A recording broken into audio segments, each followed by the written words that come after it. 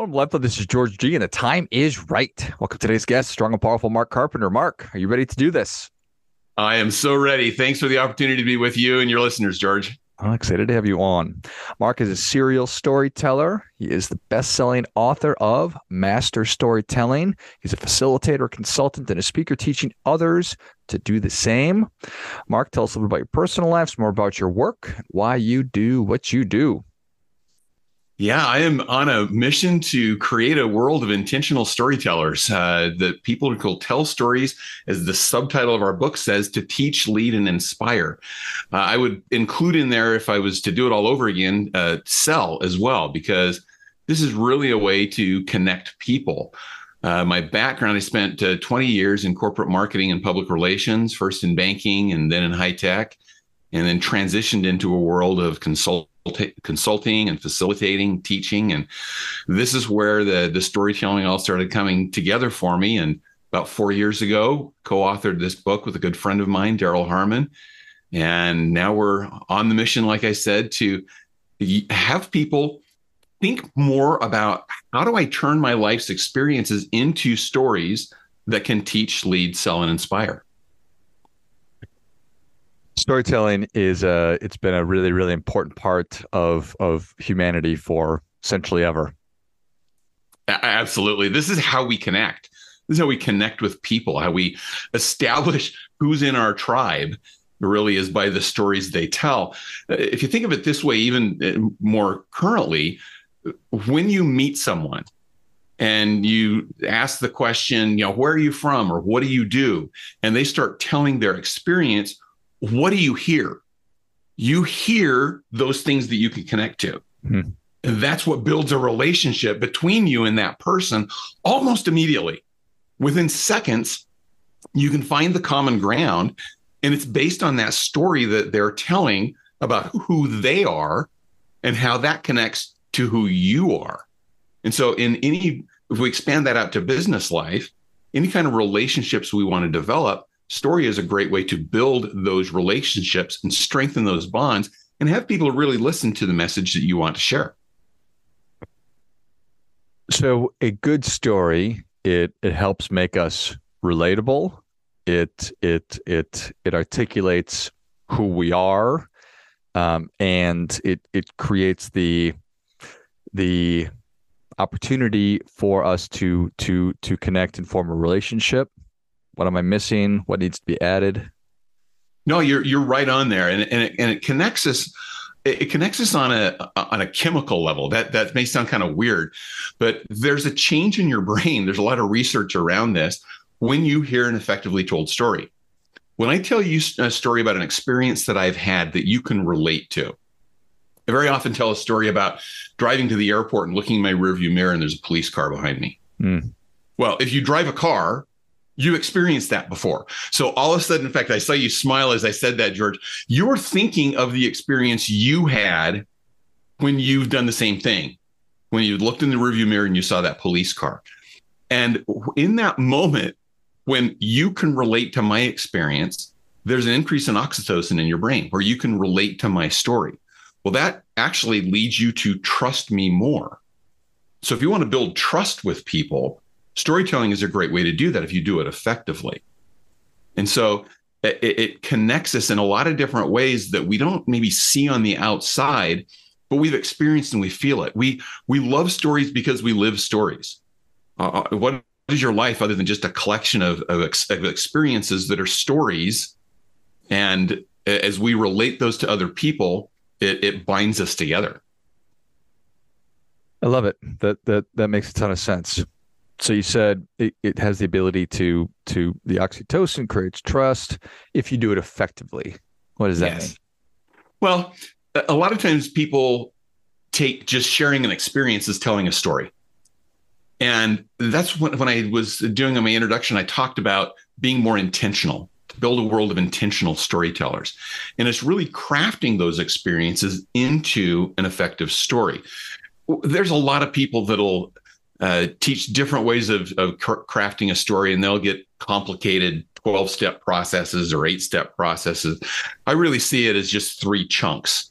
There's three chunks of a story. There's the introduction, the beginning. This is setting the stage. This is where you're going to build that oxytocin by relating to the person how we're similar, or the experiences that we've had that are relatable. And then you need a conflict. There has to be something that gets in the way. So I'm driving to the airport. I look in my rearview mirror. I see that police car behind me. Immediately in my head, I'm thinking, oh no, if they pull me over, I'm going to be late. And this is going to cause my trip to all go bad. What if I miss this client engagement? And all these negative things start to build. And you can relate to that kind of conflict because you've had those experiences before where you've been interrupted in trying to get to something important. And that actually builds another chemical within us that builds some cortisol, which heightens our attention. We want to know what's going to happen. We get a little anxiety, even though we're not in the story. We're drawn into it because we've felt that same kind of anxiety. And then that leads to the third part of the story, which is the change, or it's the conclusion. It brings a resolution there as to what happened. And I could tell a longer version of that story, but the shorter version of the story about the police car behind me is I turned off to the airport. The police car turned a completely different direction. He wasn't following me at all. And I had worked myself up in my mind that this was a problem when there wasn't really a problem. How often do we do that in life? And so there's the resolution, or the result, the change that comes of remembering that we often build up problems when there don't need to be problems built up. We anticipate a negative outcome when there isn't a negative outcome in our path. And we create our own problems by doing that. So there's the lesson learned, the teaching that comes to the end of that. Because stories are nice to just relate an experience, but the stories that we talk about are stories with that intent, with that purpose to teach, lead, sell, and inspire. I love it. We all know good storytellers. Are there, I guess there's a couple of questions there. Do you think that some people are just inherently good storytellers? Can anybody be a good storyteller? And should we work towards getting better at it? I think there's some people that have a more natural tendency towards storytelling, but largely that's based on what their experience has been in the past, that they've actually had the opportunity to do that. Think about people who are natural in whatever skill area you want to talk about, sports or music or public speaking. Well, they've probably had some exposure to it earlier in their life where they got some opportunity to practice it. I believe storytelling is a skill like any other skill that can be developed. I mean, think about any of the skills that you have. In fact, I'm gonna pull you into this conversation, George. What's one of your hobbies? What is one of the things that you love to do, just off on your own time? I play tennis. Okay, actually, I'm an old tennis player too. And when you first picked up a racket, how good were you? Not very. Yeah. And it developed over time. How did you develop that skill? Well, I wanted to be good, and then I spent a lot of time practicing and studying and putting it to work. There you go. Storytelling is the exact same way. And I love that you put in there some desire, that you wanted to develop that skill. So if you want to develop the skill of storytelling, then you'll invest the time in learning how to do that. Learn from experts, practice it, look for opportunities to use it. Just like you'd schedule court time to go play tennis, you're going to schedule some time where you're going to practice storytelling, where you're going to be intentional about it. You're going to get feedback from coaches to help you get better at that skill. And the more you do that, the more natural it comes. Today, you probably don't have to think about, okay, here comes the ball to my left side. I'm assuming you're right-handed. Come to my left side, so I've got to hit a backhand. And so I've got to turn my body this way. I've got to set my feet this way. I've got to change my balance. I've got to get my back swing. You don't have to think about that anymore because you've done it so much. And storytelling is going to be the same way. The more you develop that skill, the more natural it's going to become for those situations when storytelling is going to be appropriate for you to use. I like it. So should it always be my story? Can I use somebody else's? Yeah, I think you can borrow stories from other people. In fact, there's several stories that I tell. You asked that question, I grinned because I started thinking of some stories that I borrowed from other people because they're just really, really effective stories in making a point. The advice that I always give when you're borrowing stories is be authentic about that. Don't try to say it was your story if it was somebody else's story. You'll get yourself into trouble with that. Sometimes people try to say, "Oh, well, I could pretend this is my story. I could put myself into that situation." And almost inevitably, there's a gap there. There's a hole. Somebody may ask you a question, and then you're like, "Oh no, now I have to make up an answer to this because I wasn't actually in that experience." So I think the more authentic you can be, the better off you are. If you're telling somebody else's story, just acknowledge it. This is my friend George's story, that he had this experience, but it teaches this great lesson. And then we can jump into George's story. Now, I think you don't always want to tell other people's stories because the most impactful stories and the stories that are going to connect you to other people better are going to be your stories, are going to be your experiences. And we all have those because we all live a human life. And we all live these day-to-day stories. Sometimes people say, well, nothing interesting ever happens to me. But there's the extraordinary that lives inside the ordinary. Our ordinary everyday experiences are those that really can teach the extraordinary lessons. I just shared with you a very everyday experience about driving to the airport and seeing a police car behind me. That's nothing spectacular. That's nothing huge. I'm putting together a story right now about an experience that I had with my son. I was there over the holidays, and they've gotten a basketball standard. And we were building this basketball standard and trying to follow the directions, and the directions weren't always clear to us. And I'm sure they were clear to somebody else. They were clear to the engineers who put that instruction manual together.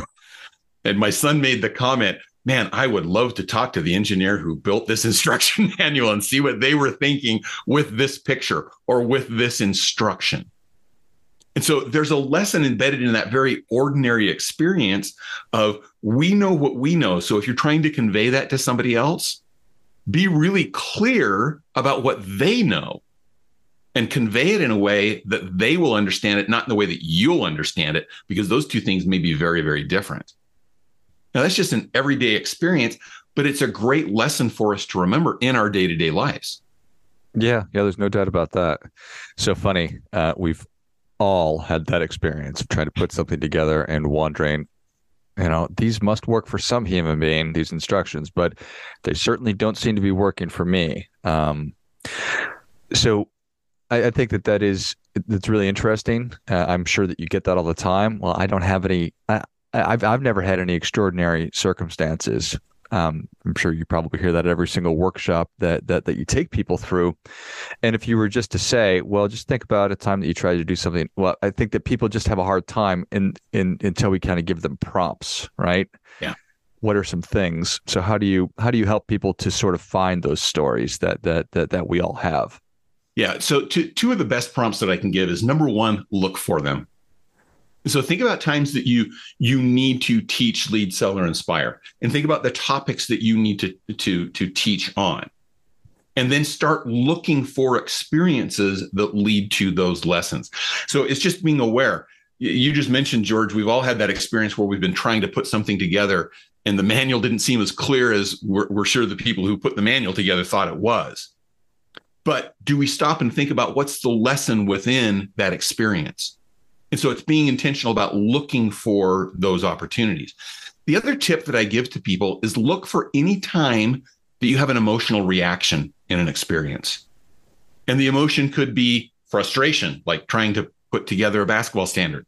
It could be humor. It could be anger. It could be joy. It could be sadness. But in that emotional reaction, there's some kind of lesson that's embedded in that story. You may not always know what that lesson is in the moment, but capture the moment. I have a place that I capture these moments that I call stories for someday, that they're experiences that I have a reaction to. And I go, ooh, I'm not sure what the lesson is in that, but I'm going to capture that moment. And there will be a time that the lesson will come clear to me. or it'll come clear that that story can teach something that I'm trying to convey to people. And so just capturing those moments where you have an emotional reaction will lead you to stories that can teach, lead, and inspire. I love it. Those are super helpful. Seems really obvious to me, so I'm reticent to sort of bring it up, but narrative it's been part of the human condition for so long, and it's so effective. And I'm immensely irritated every time I see it happen when people use the power for evil instead of good. So I wonder what your thoughts are on that. We talked about how we need to be honest and, not try to steal somebody's story. We can borrow it, but attribute it. What are your thoughts on that? Yeah, it's almost like any skill or any tool that's out there. It can be used for good. It can be used for evil. I was watching a TV show where somebody used a hammer as a murder weapon. Okay. Well, that's not the intent of the hammer. Right. But it can be used for evil. And so you notice I emphasize these points about teach, lead, and inspire. I do not include manipulate in there, but people could use it for manipulation. Be careful that you're not that person, because it will come back on you. That will come back. If your intent is to manipulate with story, the manipulation will come clear. Somewhere along the way, maybe not immediately, but somewhere that will become clear. So go into using storytelling as a tool to help people, to lift people, to strengthen bonds, but to strengthen them in a positive way. That's why we emphasize, I keep bringing up those words, teach, lead, and inspire. That we want people to use these for those positive, use storytelling for those positive outcomes to help other people, to benefit them, not just to benefit yourself. And so, yes, this is a skill, this is a tool. Use it for good and not for evil. And that's where you're going to get the most benefit in your lives. It'll come back to haunt you if you use it for negative intent, for negative motive. But if you use it for the positive reasons that we've been talking about, to teach, lead, and inspire, storytelling will lift others as well as lifting you. So just think about what your intent is as you go in to tell that story as well. I think that's really well said. Thank you. The things that I found for me when I'm speaking in front of people or just talking to a person is to be vulnerable and to talk about the myriad mistakes that I've made. How do you think about that? And do you caution people to not overshare, for lack of a better term? Yeah, and part of the oversharing comes when people get into too many details in their story. And that's where that structure that I talked about earlier is helpful to kind of get you focused on, okay, what's the point that I'm trying to make here? But I tell mistake stories about myself all the time because that's where we learn. And wouldn't it be great, George, if you listen to my mistake stories, learn from that mistake story so you didn't make that same mistake?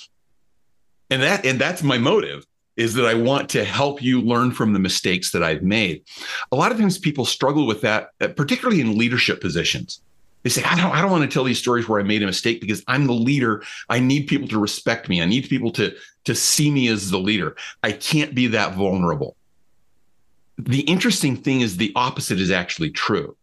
The more that you can show that you're human, the more that you can show that you can be vulnerable, the more connected your people will be with you and the stronger leader that you will be perceived as.